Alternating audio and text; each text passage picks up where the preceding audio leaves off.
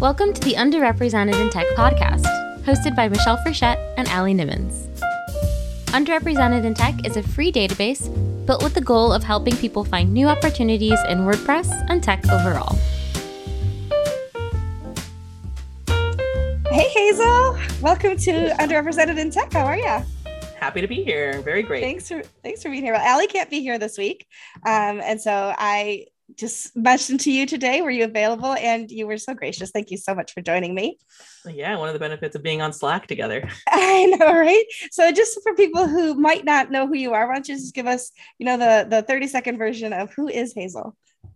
Sure. I've been around, lurking around the corners of WordPress for a while. I think I'm starting to get more people in the community, but I've been doing marketing for WordPress plugins, for the events calendar, and a few others for 3 to 4 years now. I worked with Modern Tribe, but I've gone back in marketing and tech, worked for Yelp and all kinds of companies for a long time, just doing marketing of all sorts. I basically worn all the marketing hats a person can wear. Now you're doing that for Stellar. And now I'm doing that for Stellar WP, exactly, which is sort of Liquid Web's software branch of all things WordPress. And that's where we get to work together, which is super Exactly. cool and super fun. Well, the topic that I had thought of for today came to me from TikTok. I know everybody laughs that I'm on TikTok, but everybody's on TikTok. I don't care who you are. You can say you're not on TikTok, but I'll probably find you there somewhere. That is true. There's all these mask mandates, and then there's these anti-maskers. And regardless of where you fall on it, there's the schools that are really struggling right now with whether or not to require masks. And there was one woman on this one TikTok, they're appealing to school boards, don't make my child wear a mask. And she says, my child is so beautiful. And she literally has this accent. My child is so beautiful. You can't cover up the face. I want you to see how beautiful she is. And I thought, well, she'll look really pretty in her casket too, if that's the way you think about things, right? Right. If the priority is the way your daughter's nose looks, there's a different thing at play here, probably.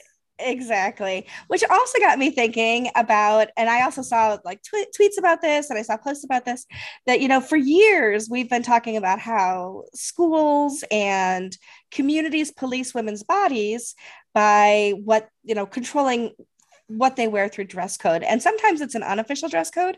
And sometimes, of course, for schools, it's an official dress code. And it makes us as women laugh sometimes, like, oh, I can't wear spaghetti straps. Like, my shoulders are so attractive, the guys won't even be able to control themselves.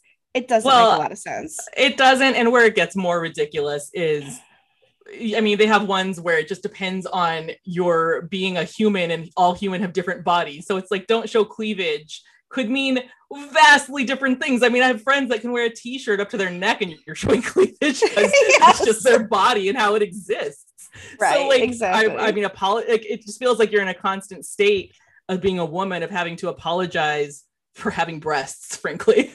Yes, exactly. I remember in the 6th grade on the bus. Now, I know nobody will believe this. I was the shyest child you will ever meet. Like, Interesting. I swear I got through like half the school year and the teacher was like, who are you? Why are you in my classroom? That's how shy I was. And on the bus, an older kid snapped my bra. And I know every woman knows what that feels like to have somebody snap their bra. Yes. And I'm sure I changed every shade of red. I was mortified because now everybody knew I had a bra on, which now I don't care if my straps show now, but I grew up, having to wear pantyhose with skirts, having to make sure my bra straps were always covered. And it's like, I have pretty bras now. I don't care if they show. Like, you want to know that I'm wearing purple? Yeah, exactly. I paid $50 for that bra. I want other people to see it too. It is so odd what a taboo that was, like, to show your bra. Like, who cares? It's like another piece of fabric under this piece of fabric. Right. When you think about some city schools that tell girls they can't show their shoulders, but they've got the boys with the pants that are like hanging down below their bottoms. I don't know how, it's like they defy gravity, by the way, those pants. Like showing half their boxer shorts off, but I can't show my shoulders, No, I had that in school. I remember girls were like regular. It's almost like, it's intended just to like embarrass girls, which I know sounds malicious and like I'm conspiratorial, but it frankly is. Like I remember going to class being like 14 and you have to like raise your hands up to see if your belly button shows. Like, really? Yeah. Is my like belly button really distracting everybody from class? I get where folks say like maintaining professionalism, but to me it comes back to what you were saying, and there's so much that just men don't have to consider. Even like me going to this podcast, as soon as I came on, you're like, oh, actually we're audio only because I put lipstick on, right? Like it's, but a man wouldn't even consider it. And it's, I just always think about that, how we have this extra layer of, it's like a physical, like actual with makeup and the way we have to dress, but also it just, you always think about it. And I end up torn, frankly, because I do like dressing and I do like doing my makeup. So it's weird that I enjoy it, but it also is this responsibility almost. And you'll almost never see me in makeup because I freaking hate it. I don't have the time. I don't want to do it.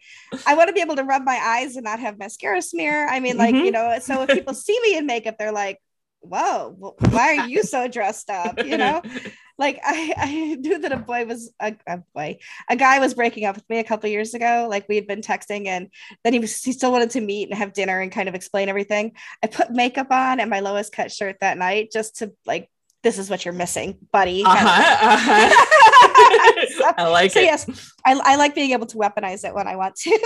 Yes, absolutely. But no, it is a thing. Yeah.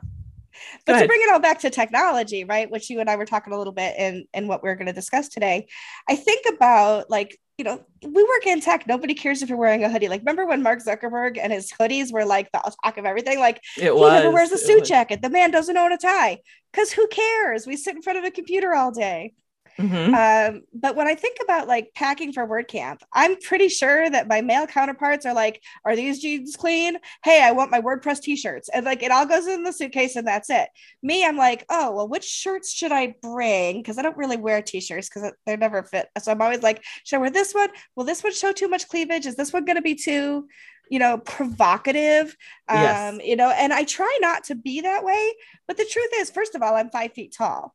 Every man is taller than me. And when they have to look down into your face and they're looking at your boobs at the same time, it's uncomfortable. Yeah, it really is. So it's like, is this shirt high enough that whenever I'm in the middle of everybody else, they're not staring down my cleavage, even inadvertently, right? Because I know that they're not lusting after me at WordCamp. No, but I mean, it's just, I mean, I get what you're saying. I don't want them to be uncomfortable either, right? So. And it is the ongoing thing of, that isn't a thing that men have to deal with that much. And it's funny, I've noticed it more recently of almost a weird backlash of women, especially in like the Bay Area where I've worked a lot, is like, you have to prove that you're the cool girl, kind of like this Gone Girl thing, right? The being the cool girl. And like, well, yeah, you're going to go in hoodies and jeans because you only care about tech and anything else. And like, as soon as a woman does care about fashion or something, it's like this it's oddly ostracizing, which I know this sounds so petty to worry about, but I just know that nobody has ever questioned a man about like wearing shiny shoes one day. And if I wear heels to the office, every single person will be like, oh my God, why are you wearing heels? Like, I just want to live my life. It's like the opposite of the devil wears Prada. It's like the devil wears. And it kind of is. It's like you have to show that aesthetics don't matter because we're all just robots and brains untethered to bodies. I never owned a baseball cap until I started working in technology. And now it's like, I can wear a baseball cap because nobody cares if my hair is perfect today, you know? Right. So I get it. And there is that aspect of it that I love, but there's the other of like, there's almost the expectation that you have to like degender yourself almost. Of course, when you don't live in a tech center. So like I'm in Rochester, New York, and yes, there is some tech here because, you know, Kodak and Xerox and everything were headquartered here. But, you know, I'm a 52-year-old woman. I have purple hair now, which, you know, you do too. I do. And I have tattoos, which, you know, in my growing up, tattoos were so taboo. Like you were a thug or you had a tramp stamp or those kinds of things. Like only the bikers had tattoos, right? Like I have 6 tattoos now. They're on my wrists. Like I went to my daughter's wedding with my tattoos showing and it never even occurred to me that somebody might unheard of before. Yeah. Right. Exactly. Like if my grandmother was alive, she would either say, you go girl, or, oh my God, what were you thinking? And I really don't know which, but it's true. So, and I also think too about like, when women dress, it's true that we dress for other women, right? Absolutely. It's like, although I'll say my husband's very stylish, but in single days, it's always dressing for other women and or yourself, really. I mean, I don't know. Like, exactly.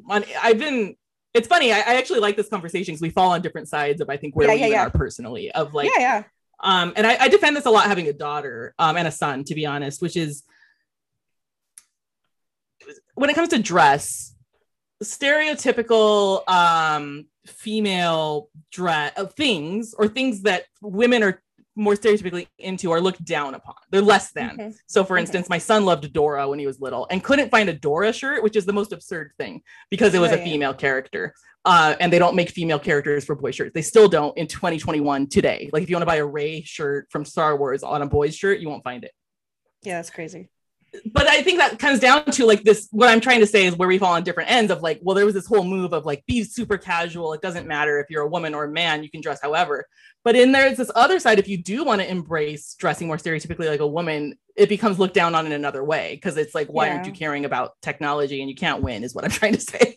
Yeah, exactly. Like, oh, you dressed up today. You must not understand how to code. Yeah, exactly that, right? Like so there's a correlation. There's any correlation between my physicality and my brain ability. It does boggle the mind just a little bit. Yeah. I mean, I think there's some improvements. I think men are getting somewhat better. And you know what? My brother puts under eye concealer on before he goes on calls. So I guess it's catching on the other side. This is true also. And, you know, and true, like we've talked on this podcast before, me and Allie, about gender nonconformity and non-binary and just the different, that it's not just male, female gender anymore, that it's, you know, that there's so many different ways you can express yourself and how that's so much more embraced. Now, granted, it's not embraced everywhere. I understand that there's still struggles. I understand that there's still danger for people in non-binary situations, okay, and trans situations, but it's better embraced in certain cultures now. And I think that in our tech community, I see that more than I would have, say, when I was working in a church. 100%. And I actually think, you know, we spent a lot of time talking about these negatives, and there is this sort of embracing of, you're right, as people, gender identity and the fluidity of gender and what does it all mean. I think the tech community is probably more eager to embrace it. Like the reason I voice raised there, because as soon as I started saying it, I was like, is it true? Because then I think about all of the like shitty men in tech. So it's a back and forth. But I do think it's generally a more forward thinking and where self-expression as an extension of gender or not is more accepted. Like if Jeff came tomorrow, Jeff works here in the office. If he showed up tomorrow with like black nail polish on, I probably wouldn't even think about it, right? Yeah. And I did something this week. I wasn't feeling well earlier this week, so I wore the same clothes. I wore the same pants and the same shirt 2 days in a row because they were clean. It didn't really matter. I didn't spill on them, right?